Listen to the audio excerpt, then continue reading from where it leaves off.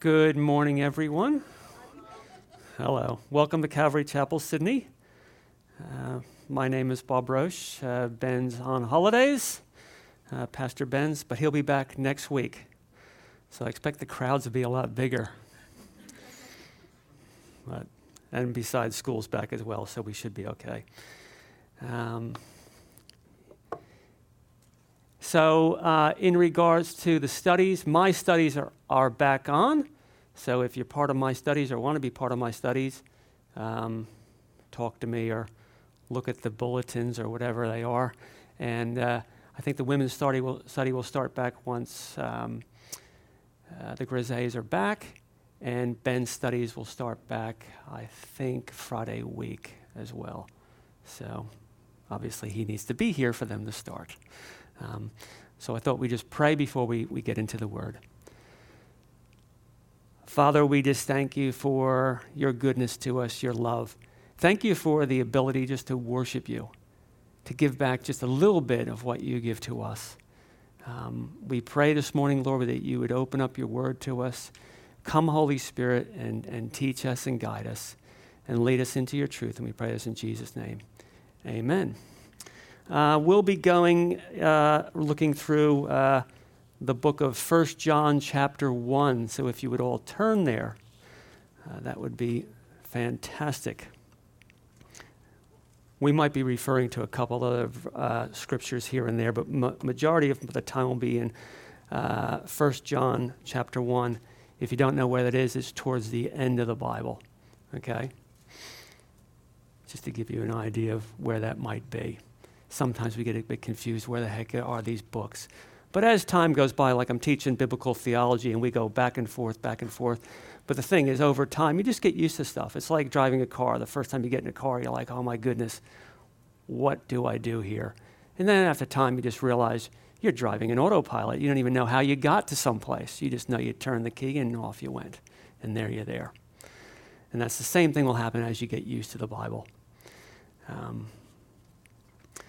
So in life, everybody's looking for something that is real relationships. And John, as we're going to see in the first chapter of this book, he also is going to talk about reality, someone who is real, and a relationship that is real. And the reason why he writes this is because he wants others to have this, okay? So if you're in your Bibles, we're going to look at the book of 1 John, and we're going to look at 3 reasons, and I'll throw in the 4th reason of why this book was written. So like when I was just an infant Christian, I would read Chuck Smith, a lot of his books. I would listen to, we had a tape series of every single chapter of the Bible. And I had a car, this is how old I am, that had a cassette player in my car. And I would have to drive as part of my work, drive a lot. So I would just pop them in. I'd take the whole book of Corinthians, go through 15 or 16 different tapes, bring them back in the next week, take Ephesians, take Colossians, whatever it was. And when Chuck first went to Calvary Chapel, Costa Mesa, he sat down and he gave the people an assignment. He said, okay, I want you to read through the book of 1 John, and I want you to find the reasons why John wrote the book, okay?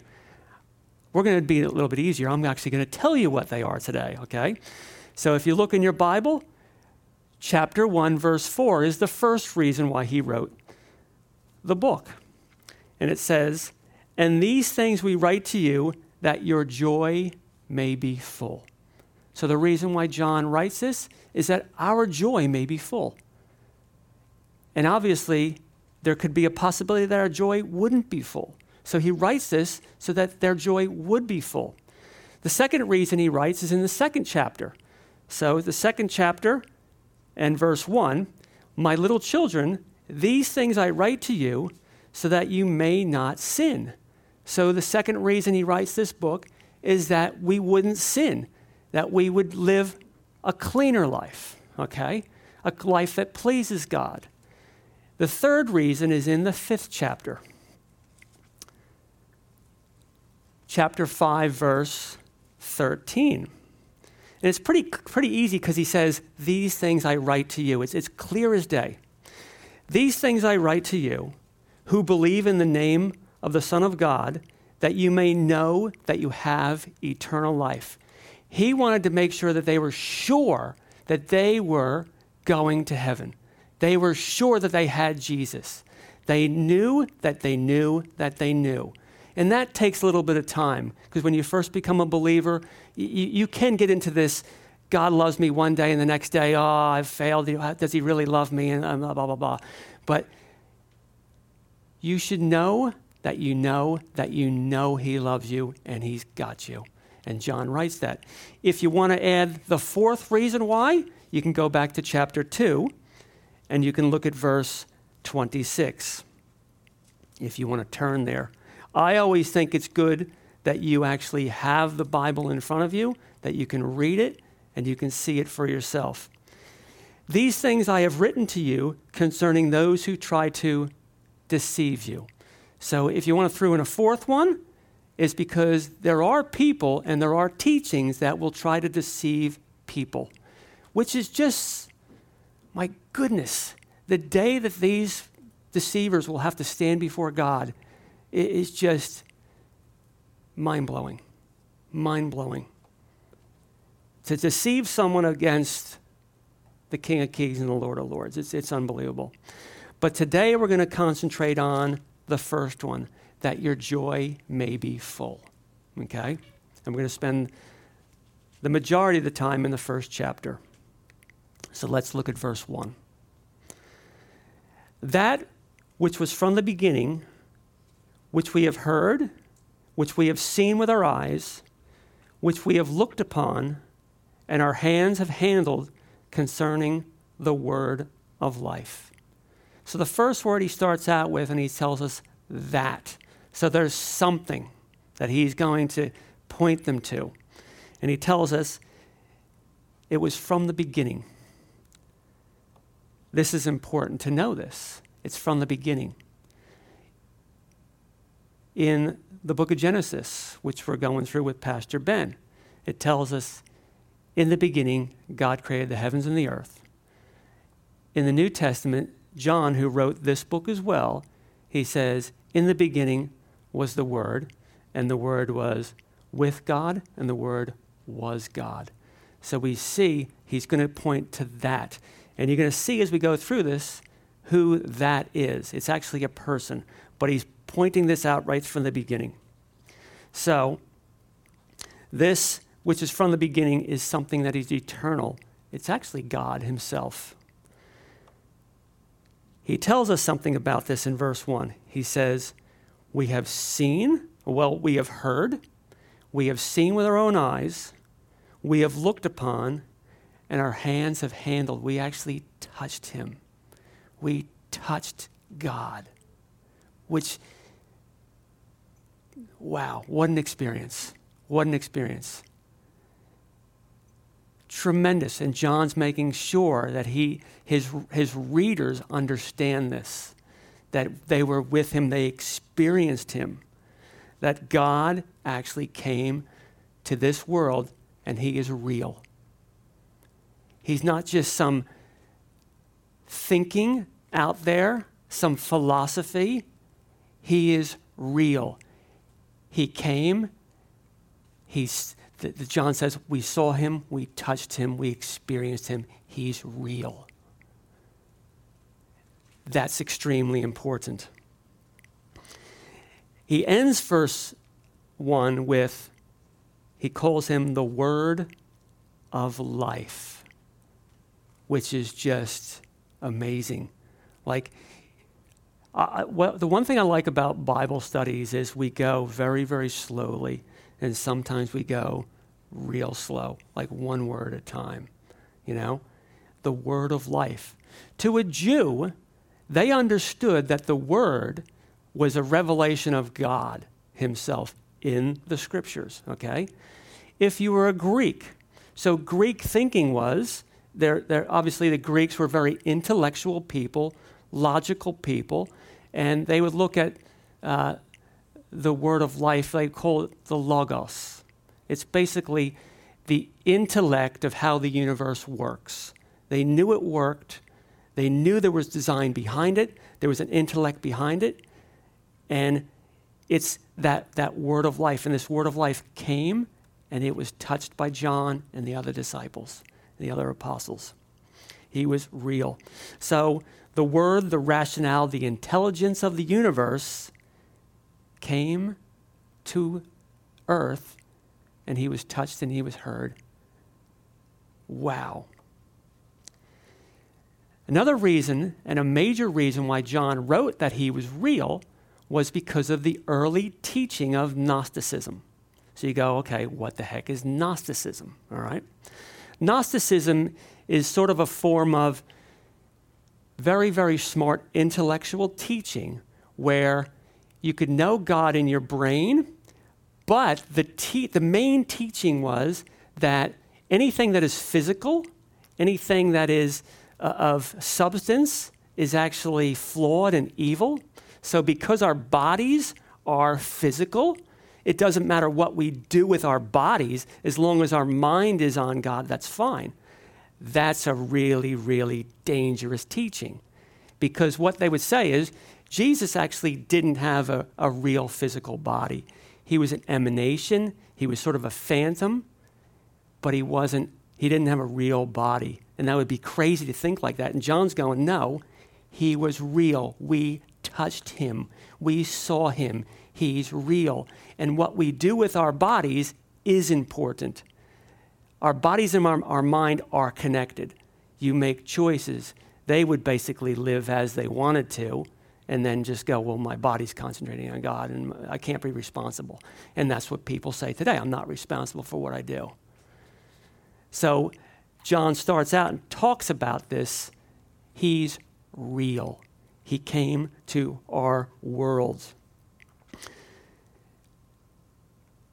Verse 2. We're going to hear more about this logos, the word of life. The life was manifest, and we have seen and bear witness and declare to you that eternal life which was with the Father and was manifested to us.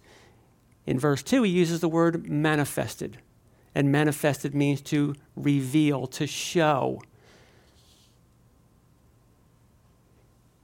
He says this word of life, this logos, the universal intellect, came to our world. We saw him. We're witnessing about him, and we're going to tell you about him. He then goes on and even shares a little bit more about how he describes him. He says, eternal life. Jesus is eternal life. Eternal life has to exist backwards and forwards. See, for us as believers, we will live immortally, okay? We will live onwards, but we never live backwards. But this eternal life, this logos, that which was from the beginning has always been. He always been and he always will be. It tells us about a relationship that this eternal life has in verse 2. It says it was with the Father and was manifested to us. He was with the Father. The eternal life and the Father are different, yet the same. And we see that through the scriptures, but we're not going to go through that today. But there's a relationship between what this eternal life that came to earth is and the Father. There's a relationship in there. And he was manifested to who? To us, to humanity. That's how good God is. He didn't just hide in the shadows. He comes and reveals himself. And Jesus is that last revelation of God to us. The manifestation, this person, it is Jesus Christ. He is the one from the beginning, and he was real. And the relationship that he has with the Father was real, and he comes to show it to us. The next couple verses, John's going to introduce the word koinonia, which is relationship, which is commonness. So verse 3 and 4. That which we have seen and have heard, we declare to you, that you also may have fellowship with us. And truly our fellowship is with the Father and with his Son, Jesus Christ. So again, in this first little bit here, he now introduces fellowship. He's talked about God being eternal, God coming to earth, God being real, and now he introduces fellowship, which is just, this is the greatest thing in our lives. To know God and to know his Son, it is the greatest thing. And he will help us, and he will speak to us, and we can speak to him. It is amazing. So fellowship, koinonia, it's a Greek word. It means to be in common, to have a common bond, a common life. So John says, who is this koinonia or fellowship with? The writers, or the readers he's writing to, he says, we want you to have fellowship with us. It's not that the apostles were on some sort of great high level and then everybody else is down here. No, he wants to have fellowship with each other. And that's just a common unity bond. And the unity bond is Jesus Christ. He is the bond that puts us all together. No matter how different we are, if we believe, we have that common unity, and it's him. And the Holy Spirit that lives in me is the Holy Spirit that lives in you. How cool is that?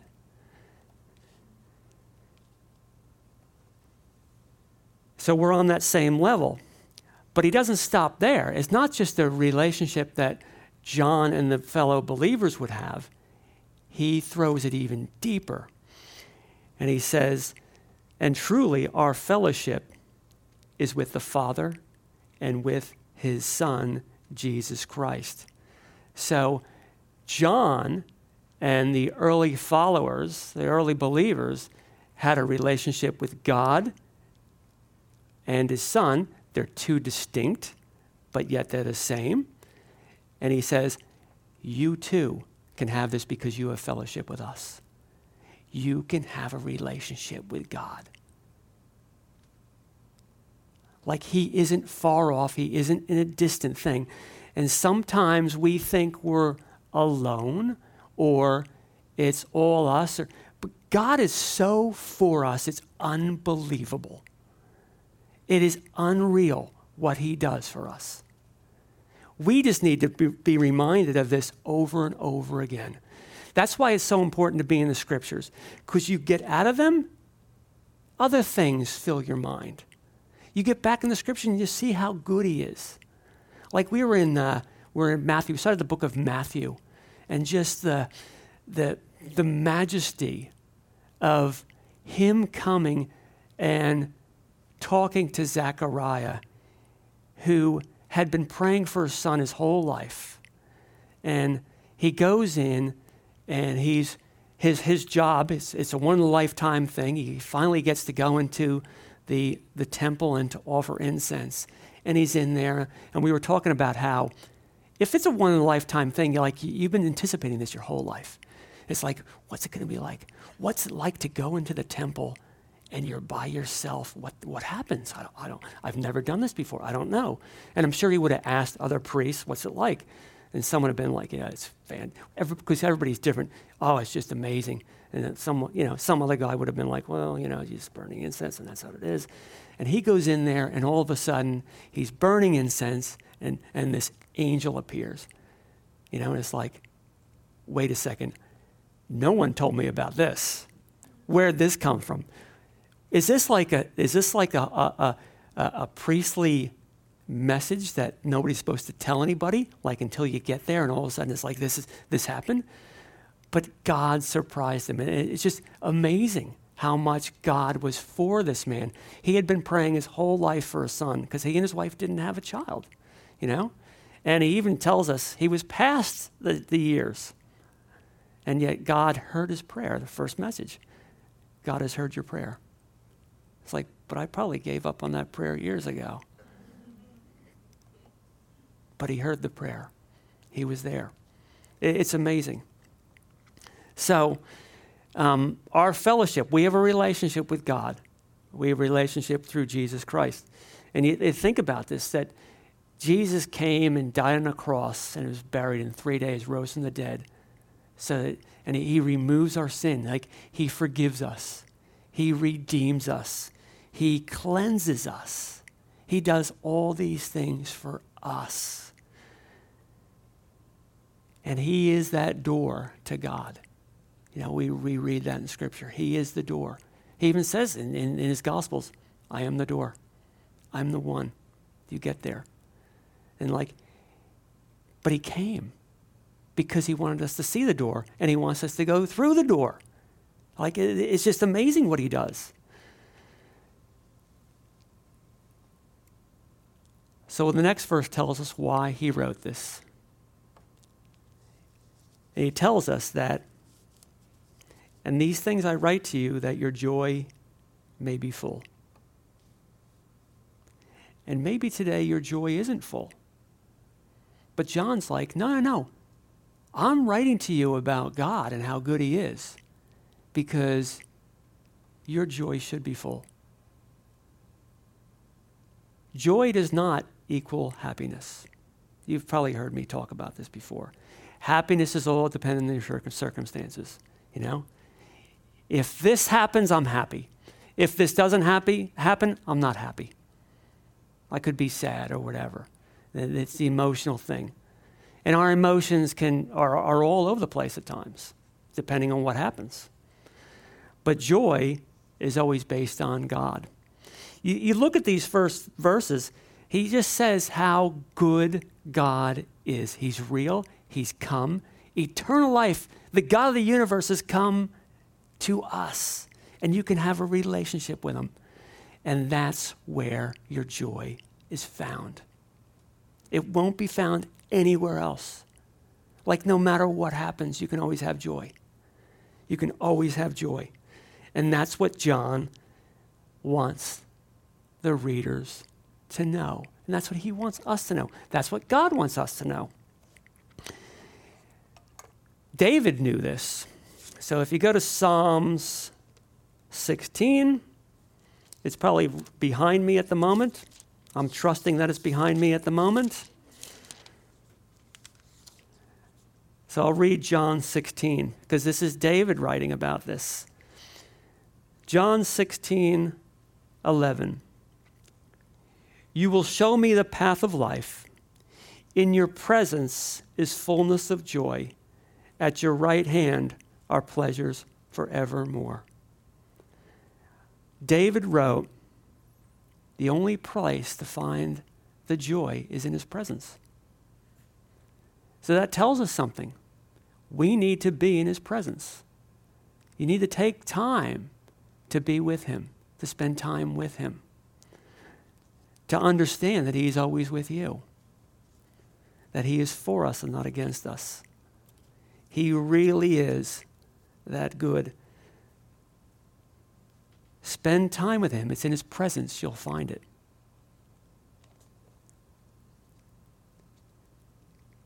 God doesn't hide. Look at what he did. He came to earth. How good is that? How good is that? It's always found in him. And it's not always inevitable. If joy was inevitable, it's going to happen, well then he wouldn't write this. He writes this that your joy may be full. This wouldn't even be a topic of John if joy was inevitable. It's going to happen. We need to understand that joy comes from being in his presence. We need to be in his presence. I'll say this because come here to worship him.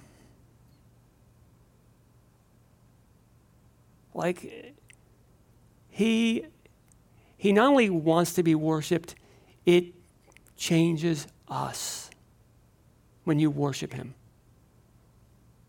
I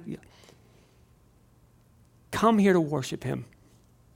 It changes your life. It changes me. The focus goes from me and my problems to him and how good he is. He is so real. If there's a potential that our joy isn't full, this should get our attention. This should make us think, okay, what's going on here? Because he's real. There's a relationship that can be had. It is a real relationship. It's not just make-believe. It's real. And it's for all believers with God.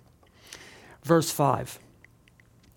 This is the message which we have heard from him and declare to you, that God is light, and in him is no darkness at all. What a message.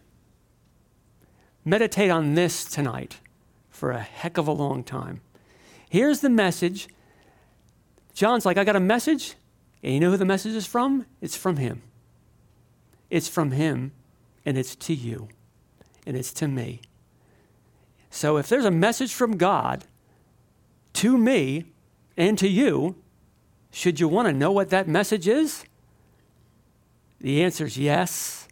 You should know what that message is. And it's so simple. It's so good. Look at what it tells us. That God is light, and in him is no darkness at all. He is light.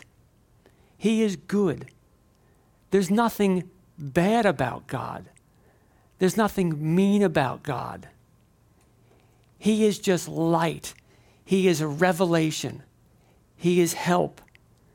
He is perfect. There's nothing negative about God. Some of us have grown up in churches or religion, and it's hurt people. That's not God. God is not hurtful. He is good. He is light. Like, I was talking to the young guys on Tuesday. I think it was Tuesday. Was it Tuesday? It was Tuesday. It's like, if you just have to remember one thing as you're developing your relationship with God, is that God is good. God is good. That is just so helpful to know that God is good. He is good. You know, we think about light in our world. What is light good for? The light of the sun. Well, it brings life. It helps things grow. You know, you watch some of these movies with cataclysmic events. If this were to happen or an asteroid would hit the earth, there'd be so much cloud and smoke that all the trees would die because no light could get through. Light brings life. Light brings growth. Light brings revelation. It's clarity. We can see. You know, you're in the dark and you can't see, and you turn the light on, you can see what you're doing. God is light. Like the simplicity of that is light. And in him is no darkness at all. There's nothing dark about him at all. Nothing. You know, we think of darkness, you think of in the shadows, you think of hidden. God's not hidden. He's not in the shadows. He doesn't work like that.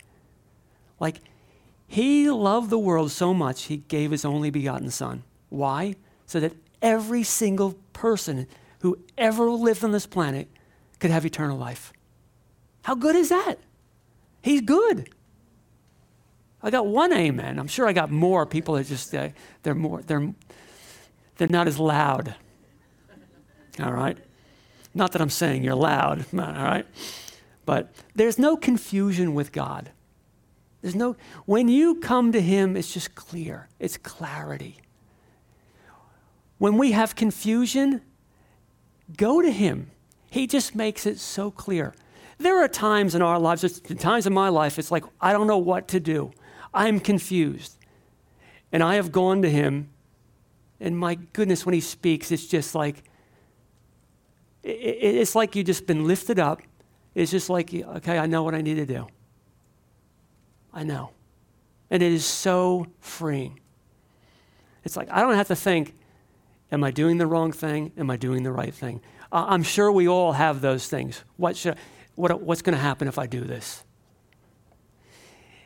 That sort of stuff just takes a little bit of time, but he will speak to you. I guarantee you. He will speak to you. Why? Because he's real, and you have a relationship with him. He really is real. Verse 6, John now talks about some scenarios, hypotheticals. All right? Verse 6, if we say that we have fellowship with him and walk in darkness, we lie and do not practice the truth. Now, here's something that we can fall into.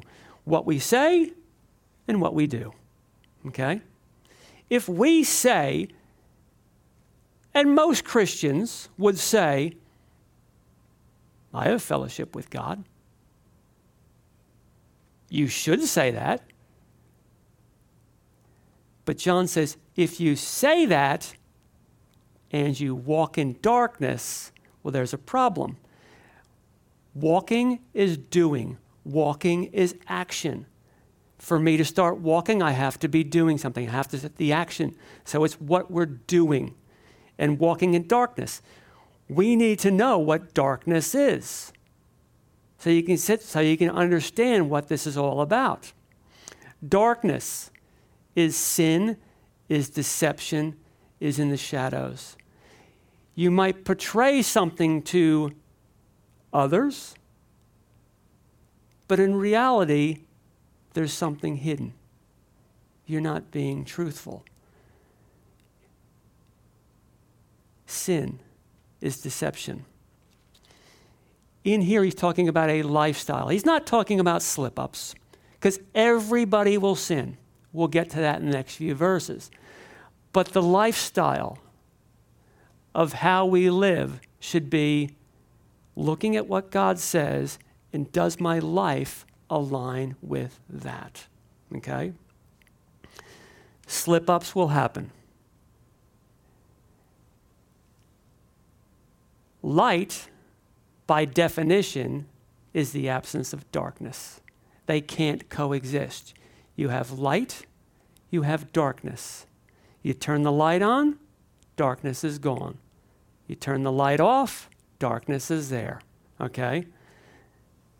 They are opposite. There are no gray areas in light and dark. Understand this. We, for some reason, believe there are gray areas. Gray areas basically excuse things. We all have them, okay? We need to understand gray areas are dangerous. Gray areas are problematic. They just are. Light, darkness. If we say we're in the light and you're walking in darkness, well, let's look at what the scriptures tell us here. It says we lie. God doesn't lie, we lie. That's a dangerous place to be, okay? Not only do we lie, we do not practice the truth. Warren Wiersbe says his version of this is, you've lost the truth and you are not doing the truth. You're saying one thing, but you're doing something else. That's dangerous, okay? And the reason why John writes this is because he actually wants you, I, himself, the people he wrote this to be in fellowship with God, to impact our lives, to impact the world around us, so that God can be seen through the things that we do and say. Because it's much different than anything else you're going to get out in the world, okay? Let's go to the next verse, because a little bit of a contrast. We get the word but. Verse 7, but if we walk in the light as he is in the light, we have fellowship with one another, and the blood of Jesus Christ, his son, cleanses us from all sin. So here we have the word but. Again, if you're in my Bible study, I will always say, what's the word but referring to? It's a contrast. This was happening, but, and we see this a lot in Scripture, it's like, oh, we've done this, but God has done this. And it's like, how good is that? We were stuffing up, and God did this. Because he's good. He's really good. He is light. So, if we walk in the light, so now we have to go, what does that mean? So we've defined what walking in darkness is. So what does walking in light mean? Wouldn't you agree? You want to know what that means? If it's a good thing, I want to know what does walking in the light mean. So basically, it's a general obedience of our lifestyle. Generally walking after God, trying to please him in the things we do. It doesn't mean sinless perfection, because if you're trying to be perfect, you may as well enter into a mental institution. It ain't going to happen. It ain't. And sometimes we can get that way by accident or trying to think that we need to be perfect to please God. Scriptures actually tell us the way we please God is by belief, not by perfection, not by doing this or doing that. It says believing. That's how God is pleased with us. Again, how good is God? How good is he? He's just good. He's just plain good. You know? In the Gospels, we read a guy comes up and says, "Good teacher," to Jesus. Jesus says, "Hold on a second. No one's good but God." Of course, Jesus was God, and he is good. But he didn't want that flattery. He said, "Listen, there's no one good but God. Understand this, young man. This is. Do not try and flatter me this way." He is good. So it's about not hiding sin, walking in the light. Again, if you're hiding sin, you're in the shadows. It's also about being open to the Holy Spirit, about his conviction, and then dealing with it. I'll give you an example of myself. A couple of weeks ago, I was home, I was doing things, I was getting angry. There are certain people here who can tell you I can get angry from time to time. I was getting angry. So I come to church and I'm okay, but I got this anger. And then Martin gets up and speaks about anger. And I knew exactly who God was talking to. He was talking to me. I have no idea if he was talking to the rest of you, but he was talking to me. And then Jackie and I are talking to Sarah, and Sarah says something. And God was talking to me. And I have to be open to that. And that's called walking in the light, because my anger was not walking in the light, it was walking in darkness, because that's not how God is, you know? So I had to deal with it. I had to be open to it and go, okay, I need to change this. That's walking in the light, being open to what he does. See, Martin has no idea God was going to talk to me. Sarah has no idea what she probably even said, but he talked to me, and I had to deal with it. And that's called walking in the light, okay? But if we walk in the light, in verse 7, it tells us we have fellowship with one another. So I've often said this before, and this is just ripped off of other pastors. If there's problems horizontally, there's a problem vertically between you and God. There's something wrong. There's something wrong. Because you get this right, and you realize he's good, and I'm not, and I need your help, and it just makes it so much better with the people you deal with. Because if I'm going to sit here and try to relate and get along with all of you and all of everybody without him, I'm going to have problems, because I want things done my way, just as you want things done your way, because that's what we're like. But what God really wants is things done his way. All right? If there's problems this way, check out what's going on this way. Hope that makes that simple. Again, I just take it from other pastors and people that I read. I don't make this stuff up. I'm not smart enough to make this stuff up. I was waiting for 2 amens on the side here, but they are much quieter. All right? So here we go. Can we walk in the light? Well, the answer is yes. Can we walk in darkness? Well, the answer is yes. It's our decision, and it affects our relationship with God, how we relate to him. So, if God is light and he walks in the light, you want to be there. That's the place to be. That's what John is writing this for. Because when you're in that place, that's where your joy comes from, the presence of the Lord. Okay?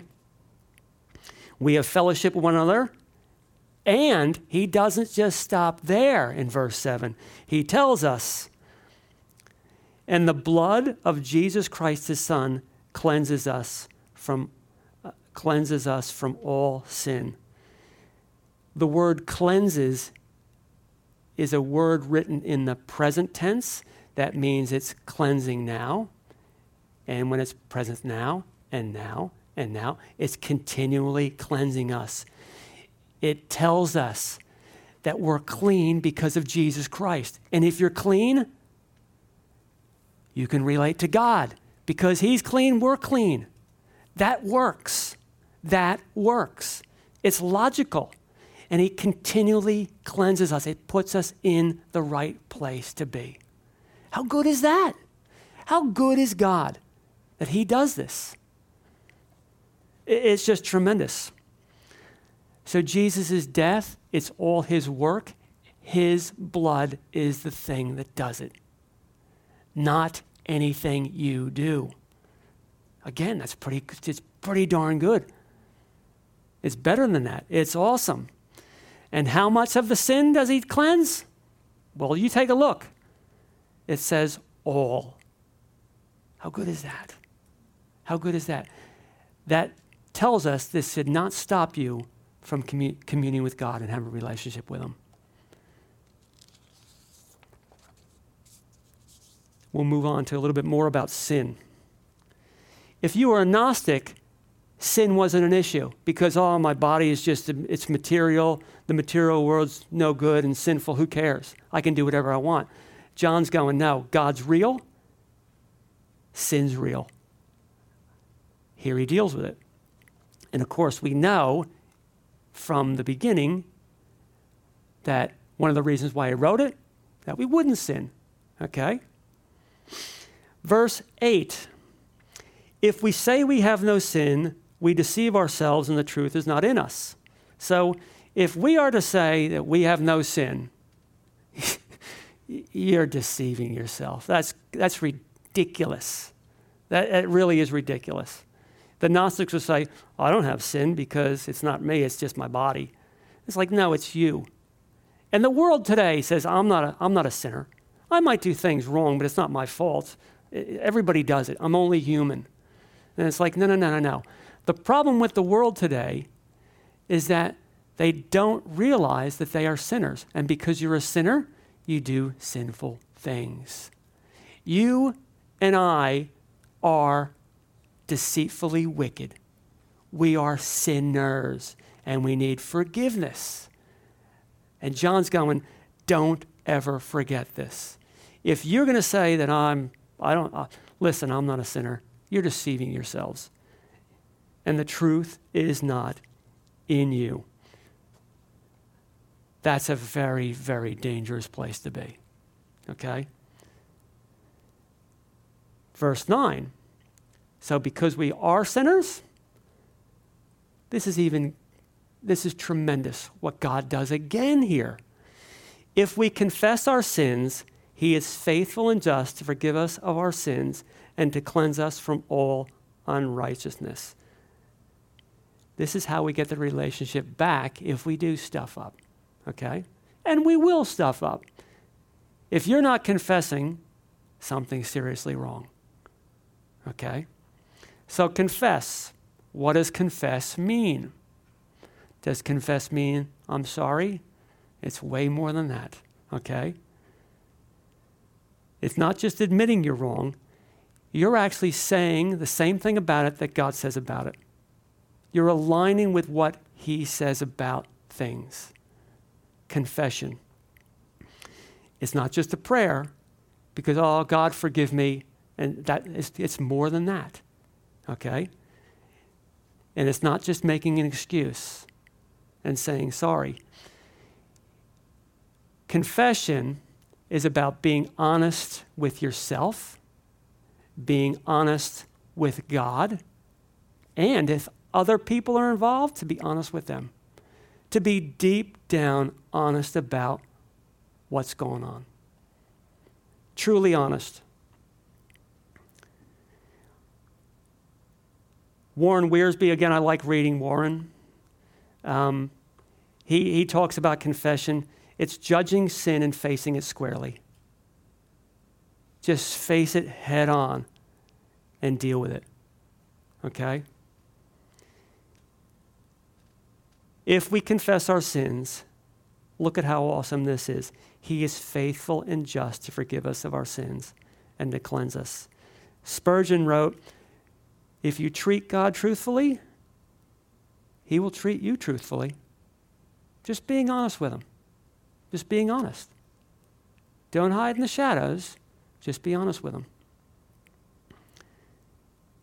So if you can, there are people who can read this and use it wrong. It's like, well, since God's going to forgive my sins, if I just confess it, I'll just go ahead and do it. You know, that's wrong thinking. That's dangerous thinking. Because, first of all, every time you sin, do you know why Jesus died on a cross? He died on a cross for all the things that I've done wrong, past, present, and future. But I shouldn't have to purposely add to the wrath that he took. I mean, he took the wrath of God on himself for me and for you, for all the things. So to use this as an excuse to go ahead and do something, man, you're just pouring more and more on Jesus. That's not something you want to do.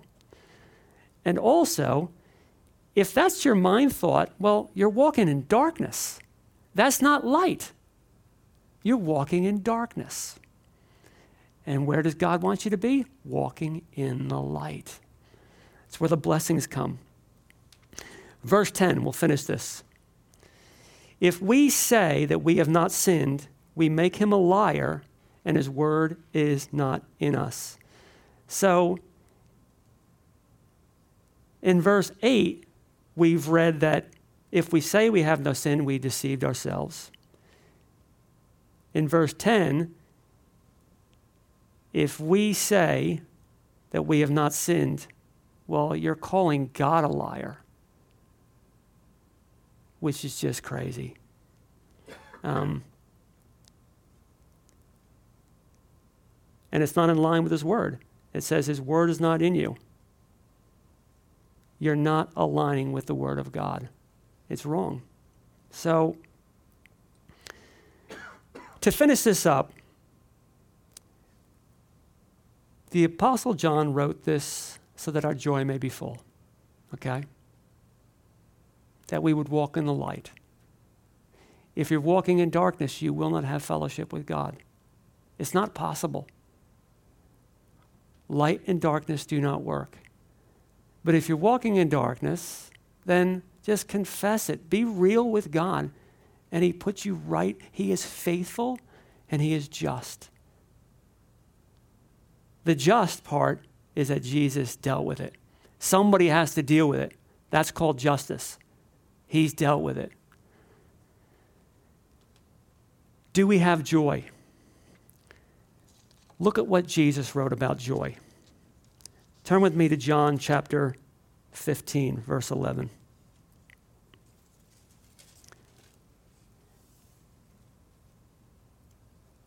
Jesus, in his 3-year ministry,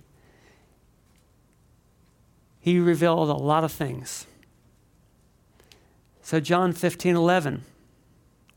These things I have spoken to you, that my joy may remain in you, and that your joy may be full.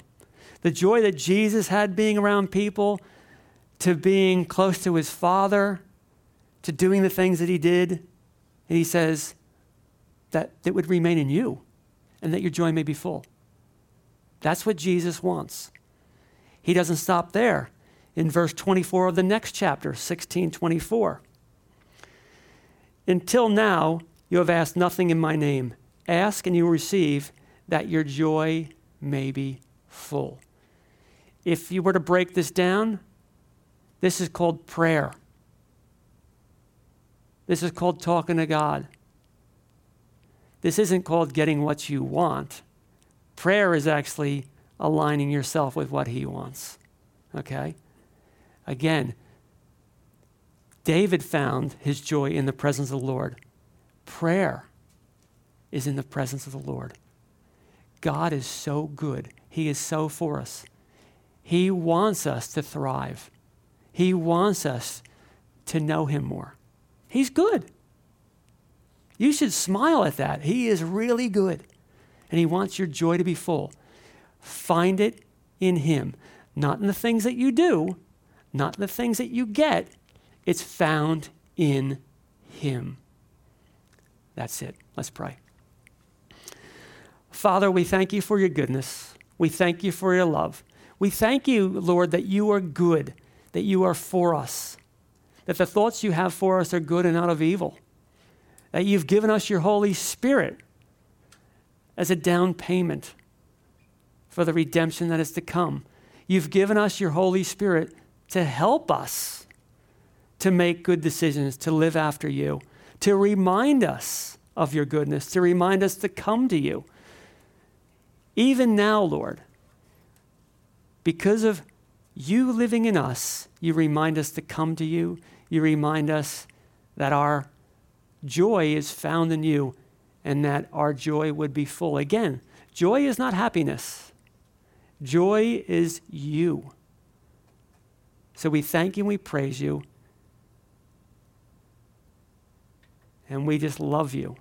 And we just thank you in Jesus' name. Amen.